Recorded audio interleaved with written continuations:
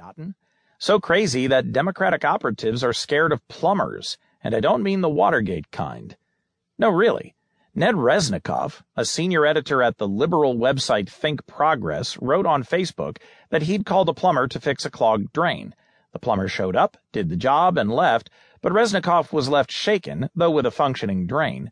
Wrote Resnikoff, he was a perfectly nice guy and a consummate professional, but he was also a middle-aged white man with a southern accent who seemed unperturbed by this week's news.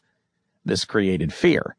While I had him in the apartment, I couldn't stop thinking about whether he had voted for Trump, whether he knew my last name is Jewish, and how that knowledge might change the interaction we were having inside my own home.